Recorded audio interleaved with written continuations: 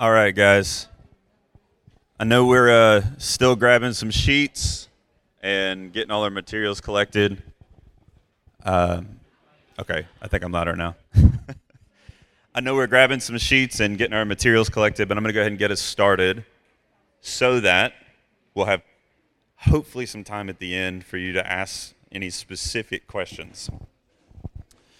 So this is, if you weren't here last week, number 2 of 6 on arcing through Romans 8.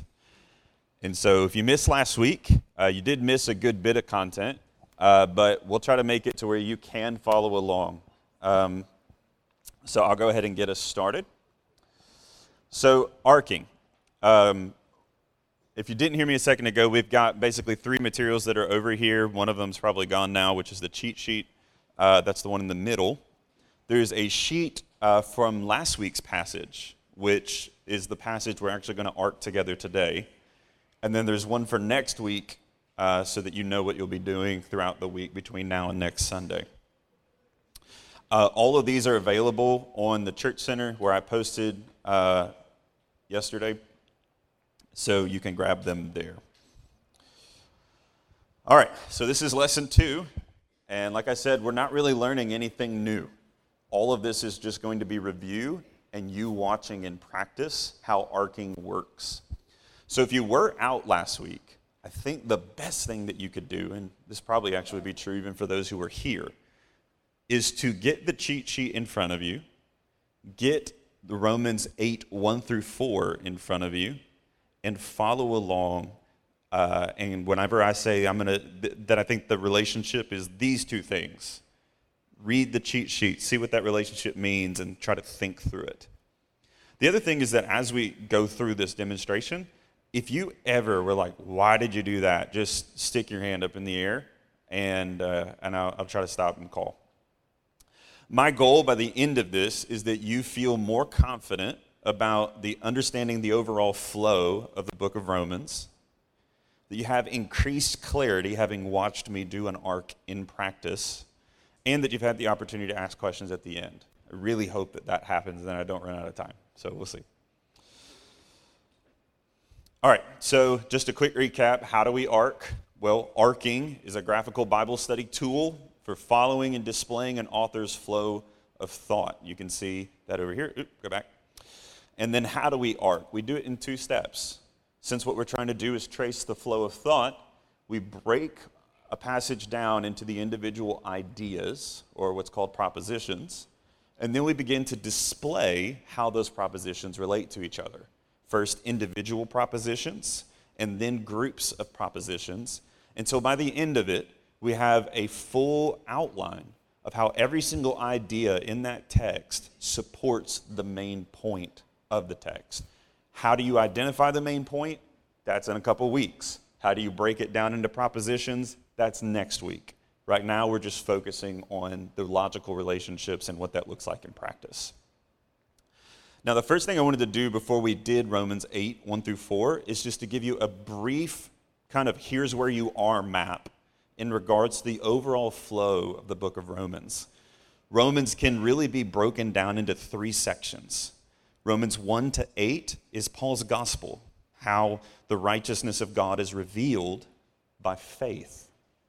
9 to 11 is about whether or not God's promises to Israel have failed due to their current statement of unbelief. And then Romans 12 through 16 is, okay, well then how should we live? And so you, of course, are at the end of that first section. Now Romans 1 through 8 really can be broken into 2 parts.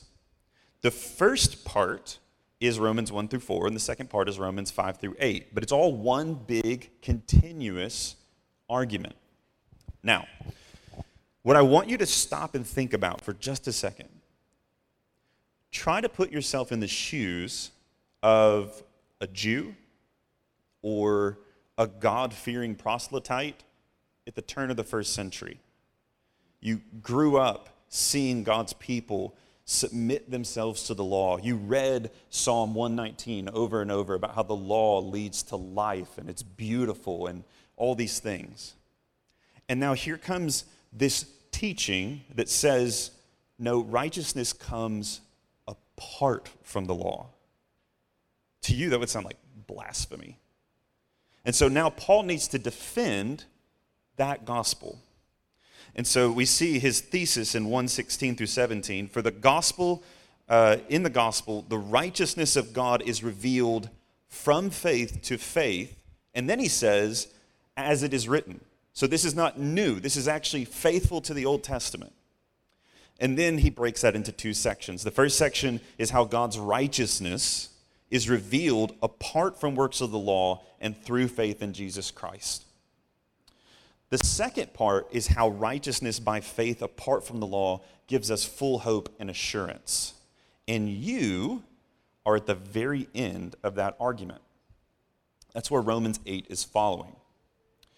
And so what he does in the beginning of Romans 5 is he says that in the second Adam, we are fully justified in Christ's accomplishment, apart from works of the law. And that even our sin magnifies God's grace. Now, you can pick this up in the New Testament that it seems like a lot of people were confused about Christian teaching, that they were saying to sin intentionally or to throw the law in the trash can. And that's not what Paul's teaching at all. And so there becomes this dialogue between Paul and his potential opponents and an actual answer from the Bible and sometimes even the Old Testament. And before you go, oh, those silly opponents, think about somebody who is humbly submitting to God, trying to get over these obstacles in their own heart. And naturally, as people who know they should be good, these obstacles also exist in our heart. So this is what he says. We are fully justified in Christ. Okay, so does that mean that we should sin intentionally? No. We were raised with Christ. Does being free from the law mean we should sin intentionally? No. The freedom from the law results in righteousness. Wait, freedom from the law results in righteousness. Why do we need to be freed from the law? I thought the law was good. Does that mean that the law is sin? No, the law is not sin. The law reveals sin in us. It reveals the enemy encamped within us, which leads to death. So this law which was meant to give life, are you saying that which was meant to give life actually gives death instead? No. The problem is that the law is spiritual and we are flesh. Therefore, when we hear God's law, a war is revealed in our bodies. The reign of God's spiritual law and the reality of every time we want to do good, we see the wickedness within us. It's a law in itself. And these two things are exposed within us. The problem's not the law. The problem's our flesh. And the law reveals this. The law is holy and good. And so this tension, this war between the flesh and the spirit is what you're stepping into in Romans 8, 1 through 4. So for example, this is what Schreiner says in his commentary. This is a summary of where Romans 7 drops off. The law, which was meant to give life, although good, cannot be the agent of transformation and renewal, since the law itself doesn't bestow the ability to keep its commands. The law, apart from the Spirit, doesn't transform, but it kills. Now, what I hope is that your brain is starting to recognize that the word righteousness has more in mind than just guilt, but actually life of righteous behavior, that thing the law was supposed to produce. And one of the things that we see happen at the end of Romans 7 is Paul says, well, who's going to free me, wretched man I am? Praise be to God through Christ Jesus, who gives us the victory. But it's ambiguous. it's not totally clear on how that victory comes. All right, so now that's where we're starting Romans 8, 1 through 4. So I'm going to pull it up, and I'm going to arc it in front of you guys, and I'm just going to think out loud so you can see the way that I would do this. And again, I encourage any questions if you have them. All right, so I've broken the passage down. Now, the first thing I want to admit to you is that I changed something.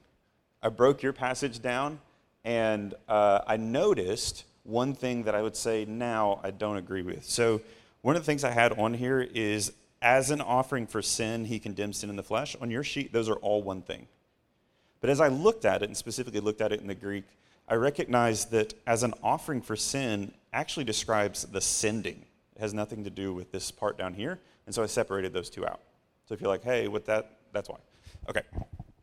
So whenever I'm arcing a passage, one of the first things I'm doing is I'm trying to group the individual arcs and then start seeing how they form large collections of thought.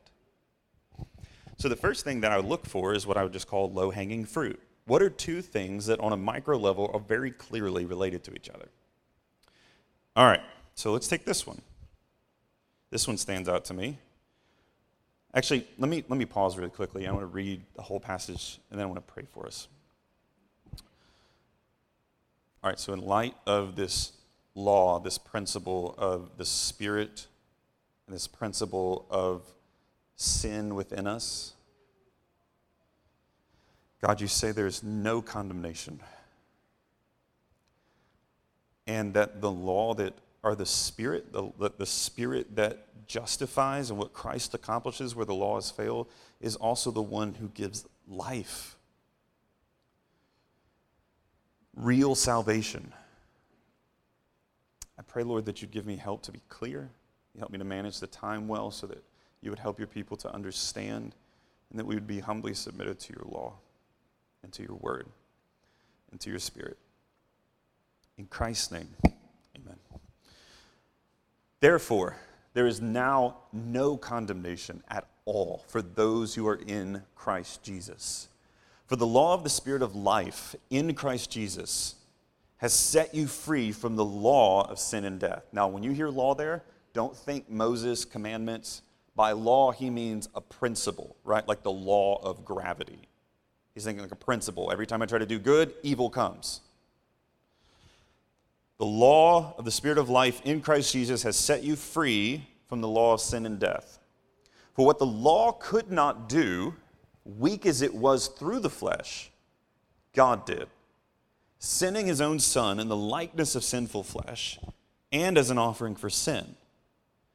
He condemned sin in the flesh so that the requirement of the law might be fulfilled in us who do not walk according to the flesh, but according to the Spirit. All right. So when I'm looking at this passage, I'm looking for some things that clearly are kind of working in tandem together, small little relationships. So for example, one of the ones that jumps out to me at the bottom, who do not walk according to the flesh, but according to the Spirit. Does anybody want to throw out what logical relationship that sounds like? Just blurt it out. All right, I'll do it. This, to me, is a very clear negative, positive. We do not walk according to the Spirit, or according to the flesh, but we do walk according to the Spirit. That they're two sides of the same coin. I see some people very excited. Let me give you guys a little bit of encouragement. I've been doing this for like 10 years, and every now and then I'll go and take a course with an instructor just to resharpen my understanding because it's got a little dull. And then we have to do assignments and submit them, and we get to see the instructors. Almost every single time I get something different than what they had. And the truth is there's no such thing as a right arc.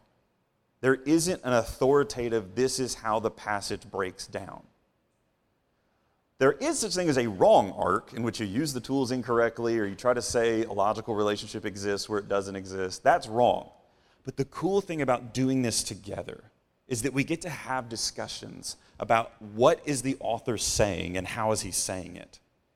There is no better discussion to be having as a group of believers submitting ourselves to God's word. So if something here is a little bit different, I may be wrong. I don't think so, but it could be. And you might ask something, and I might go, you know what, that makes more sense than what I was thinking. But we're actually having dialogue about the text, which is awesome. All right, so we do not walk according to the Spirit, but according to the flesh. All right, so it's a very clear negative, positive. The other thing I'm noticing here is with this who do not walk, that's clearly like defining something up above it, right? So that the requirement of the law might be fulfilled in us. Who do not, okay, so that's describing us. Who are we? So what is the relationship where one thing is describing either the whole previous thought or just one word within the thought? That's called an idea and an explanation. And so that's what I would put here. An idea and explanation. All right. So these are just some low-hanging fruit that I'm seeing. I'm looking for some more. Another one that I see is when I scroll up here to the top. I see, therefore, there is now no condemnation at all for those who are in Christ Jesus. For, that already sends my signals, I'm probably looking at a ground. The law of the Spirit of life has set you free from the law of sin and death.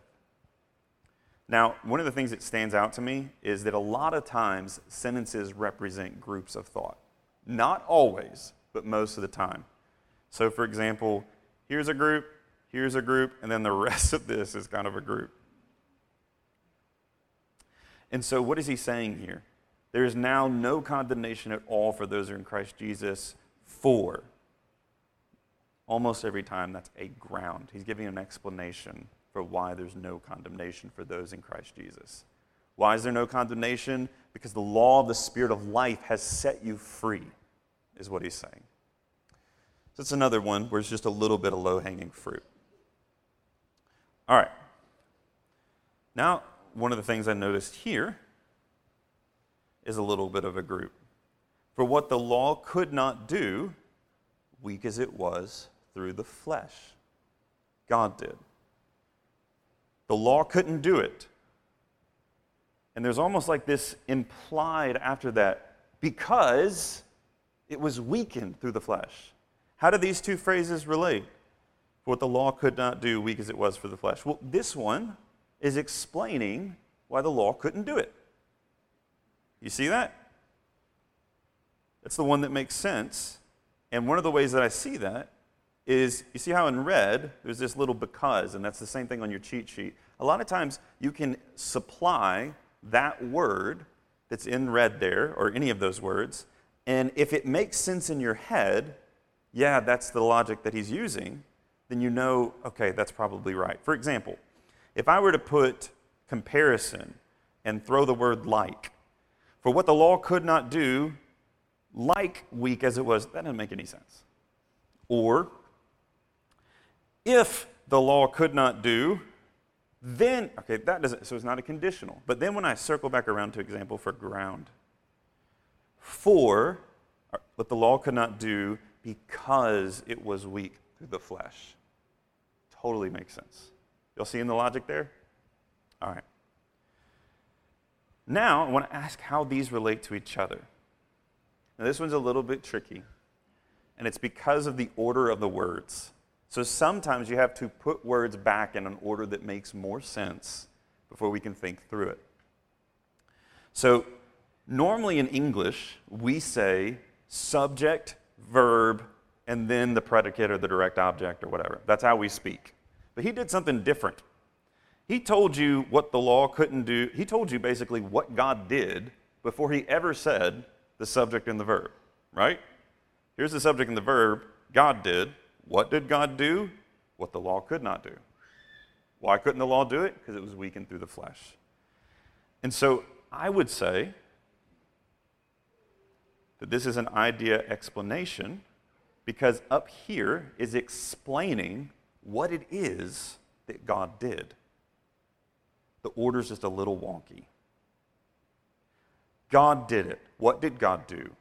What the law could not do, weak as it was through the flesh. I know I'm going fast. I'm trying to make sure that we can end in like 10 minutes. So this is very, very quick. And thank you to all of you who did reach out and ask questions and stuff. I know we talked about the fog. I promise right now, as confused as you feel, there are things last week that you know better than you know them better today than you did last week. That's what we mean by the fog just moves. All right. So now another one that I'm looking at, and we talked about this at the beginning, is I've got two things here. Sending his son in the likeness of sinful flesh and as an offering for sin. Now, this isn't as obvious in English. But in the Greek, and you can see this if you just compare multiple translations of English, an offering for sin in the likeness of sinful flesh. Both of those are describing sending. How did he send them? In the likeness of sinful flesh and as an offering for sin. He sent him in the likeness of sinful flesh. He sent him as an offering for sin. Now, those are two ideas. Do either one of them define the other one? No. They're both supplying two independent ideas. So there's a coordinate relationship. Does the order of them matter? No. You could say one before the other, it doesn't change anything. And so what these are is a series. This is two ideas that together describe and provide information on how he sent him. So what does that mean? He condemned sin in the flesh. How did he condemn sin in the flesh? By sending his own son in the likeness of sinful flesh and as an offering for sin. So, what is the relationship in which we have an action and a description of how that action is performed? On your cheat sheet, that would be called an action, and then the manner. All right, boom. And I got to flip it because the action is down here. The manner is up here. All right. Now, what's another one that I see? Now I'm looking at whole groups of thoughts. God condemns sin in the flesh. How did he do it? By sending his own son as an offering for sin. So I'm considering this whole idea, God condemning sin in the flesh by sending his son as an offering for sin and in its likeness. And then down here I see, so that. So that is almost always an indication of purpose. Why somebody did something. So why did God condemn sin in the flesh? This tells us how he did it. Why did he do it? So that the requirement of the law might be fulfilled in us. So what's the relationship between this? Well, the first one is an action, and the second one is a purpose. The action is that he condemned sin in the flesh. Why did he do it? So that the requirement of the law might be fulfilled in us. And then, when I back out, I see that what's the main idea here? That God did something. What did he do? Well, I've got some supporting information that he did what the law couldn't do. But the other thing that he did is all this stuff down here. And so the main idea is that God did it. The explanation for that idea, namely what it is, what God did, is down here. So this is, again, an idea and an explanation. All right, now we need to back out one more time, and we need to ask, how do these two groups relate to each other? There is now no condemnation for those who are in Christ Jesus, because the law of the Spirit of life in Christ Jesus has set you free from the law of sin and death. All right. I think you can have two things here. You can have one of two things. The question is, what does this for mean? Is it another because? Sometimes the word for is actually providing an explanation. So which one is it? And here's how I'm thinking through this. If you put ground here, I don't think that's wrong. I think that could totally be okay. I actually put explanation. Let me tell you why. Because I don't believe this activity down here is providing a new reason for what's happening up here. But instead, this activity down here is describing how the law of the Spirit of life in Christ Jesus has set you free. He's giving you more information on what he's already said versus giving you a new reason for why what he said was true. And so that's why I would choose this. That said, if you put ground, totally okay. Totally okay. And this, again, is a cool way that we can talk about the text. All right. So, now you've seen how I've arced it. Let me show you what my paraphrase looks like to see if you can make sense of how each of these relationships are displaying themselves. Let me zoom out a little bit. I think that putting a paraphrase with the keywords in there is immensely helpful. So here's the passage. Here's the way that I would paraphrase it. Therefore, there is now no condemnation at all for those who are in Christ Jesus. I couldn't paraphrase that. That was about as good as it gets, and we just left it that way. Because the power of the Spirit has broken you free from the power of sin and death in our bodies. This is how. The righteousness and life the law could not produce because it was made inoperable by our flesh. That righteousness God produced. Law couldn't do it. God did it. How did he do it? By sending his own Son, both as a participant in the old era of flesh. This is what we mean by likeness of sinful flesh. Christ wasn't a sinner, but in the ways that a sinner lives, in the old era of sin and flesh and death, he participated in all of it, sickness, disease, weakness, death, without sinning. So he sent him in the likeness of the old era, and as a sacrifice for sin. What am I hearing?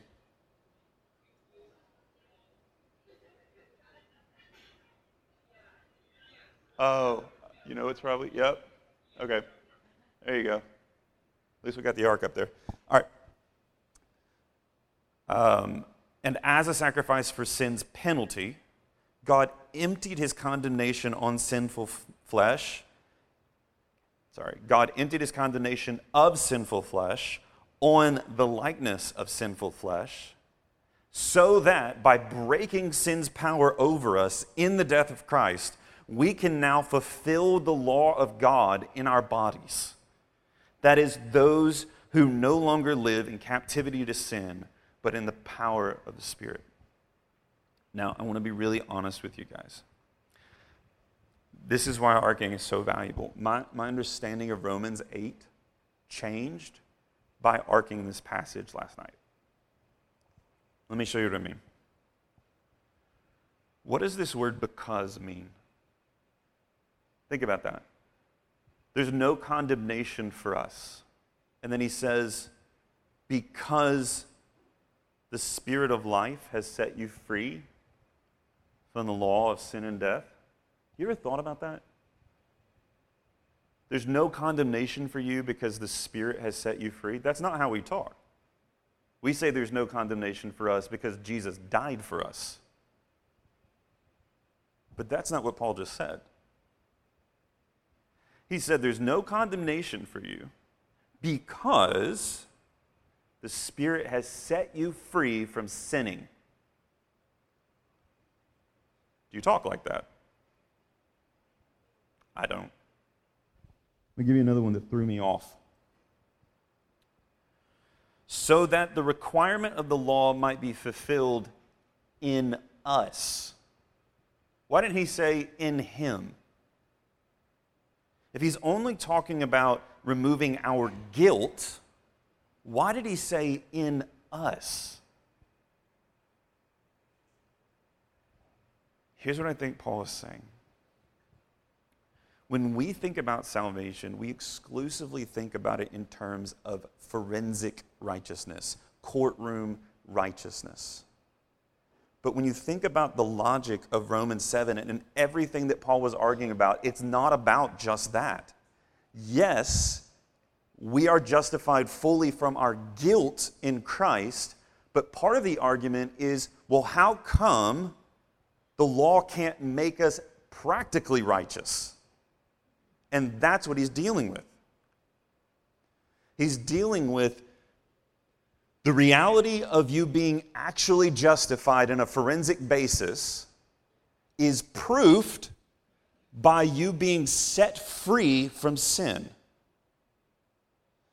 There's no condemnation. What's the proof that you live in the Spirit and not in the flesh? And the reason that that's the case is because when the law interacts with our sinful flesh, it's like a stick hitting a beehive. It just stirs it up. But when we're united with Christ and he dies, he not only takes our guilt, but he actually takes our relationship to the law, our sinful flesh's relationship to the law, into the grave with him, thereby breaking it. And now, we're no longer married to that. We're now united to another one so that we can finally please God. Now think about what you know of the Old Testament. God's promises to Israel were that one day he would, by his Spirit, write his law on their hearts. That he would change them from the inside out. You would no longer have to tell your neighbor what the commandments of God were. They would be written on him. That's what he's saying is happening here. That the letter of the law has been fulfilled, but the actual spirit of the law, the holiness without which no one will see the Lord, is fulfilled in us because we actually become righteous people. Because the power of sin has been broken and the Spirit has been given, and that is the proof that you are now justified entirely in Christ. Now, just want to be honest, it scares the mess out of me. Because it forces me to look inward rather than the way that we normally talk. So I want to read something that Piper said when talking about this, and then I'll stop talking because I should have a second ago. All right, here's what he said when preaching on this passage. Now, I want to stop and make sure that you're hearing what I believe the Scripture is saying. Because it's not commonly said, but our lives hang on it. There is a real sense in which our justification depends on our sanctification. There is a sense in which whether we are acquitted before God depends on whether or not the law of the Spirit of life has freed us from the law of sin and death. But how can this be? Romans 5:1 says we have been justified by faith. The sentence of not guilty has already been given, and it was given to those who have faith. How can I say in the past a sentence of not guilty is dependent on the present process of sanctification? And how can I say that to experience justification, one must not only have faith, but also be freed by the Spirit from the power of sin? He goes on and gives a long explanation. Put it on the church center. I want to give you his conclusion. Oh, I hope that you grasp what the word is saying. For I want so much not to be misunderstood in either of two possible ways. May no one react and say, oh, that can't be. All you have to do is believe in Christ as Savior. You don't have to overcome sin by the power of the Spirit. That error distorts and cheapens faith, contradicts the teaching of Romans 8:1-2, and runs the risk of hearing Jesus say on the judgment day, depart from me, you evildoers, I never knew you. But there is another equally serious error. Someone may say, oh no, not another legalistic load to carry. I cannot bear any more burdens of do's and don'ts. I give up. The Christian life is impossible. But wait a minute. You don't want to believe in a Christ who makes no difference in your life, do you? Who wants a Jesus who is so nothing that all he can do is produce people who mouth religious platitudes but think, feel, and act just like the world? We don't want that. Yet we know we are imperfect people and we still sin. And we want the Holy Spirit to reign more fully in our lives, but we despair. Do not let Satan overcome you with counsels of despair. God does not call you to earn your justification, but to rest in his promises. Did you receive the Spirit by works of the law or with hearing with faith? Have you begun with the Spirit or are you now ending with the flesh? Remember this, the law of the Spirit of life in Christ Jesus liberates us from the power of sin and death, not by works of the law, but by faith and by trusting daily in the promises of God. So what he's emphasizing is that justification, real salvation, is not a moment in time, but something that stays with a person throughout their life. The proof of their no condemnation is that they are now being led by the Spirit. All right, I'll pray for us. Sorry we didn't have time for questions. I know we're a little bit long. Father, I pray for any of us that are carnal, just like the world, that we would hear soberly that if we live like that, we're going to die. Spiritual death. And I pray, Lord, for the tender conscienced, that no condemnation would communicate clearly to them that they have an invincible attorney who pleads their case and it is impossible for them to be condemned. And that same righteousness supplies for them freedom from sin. In Christ's name.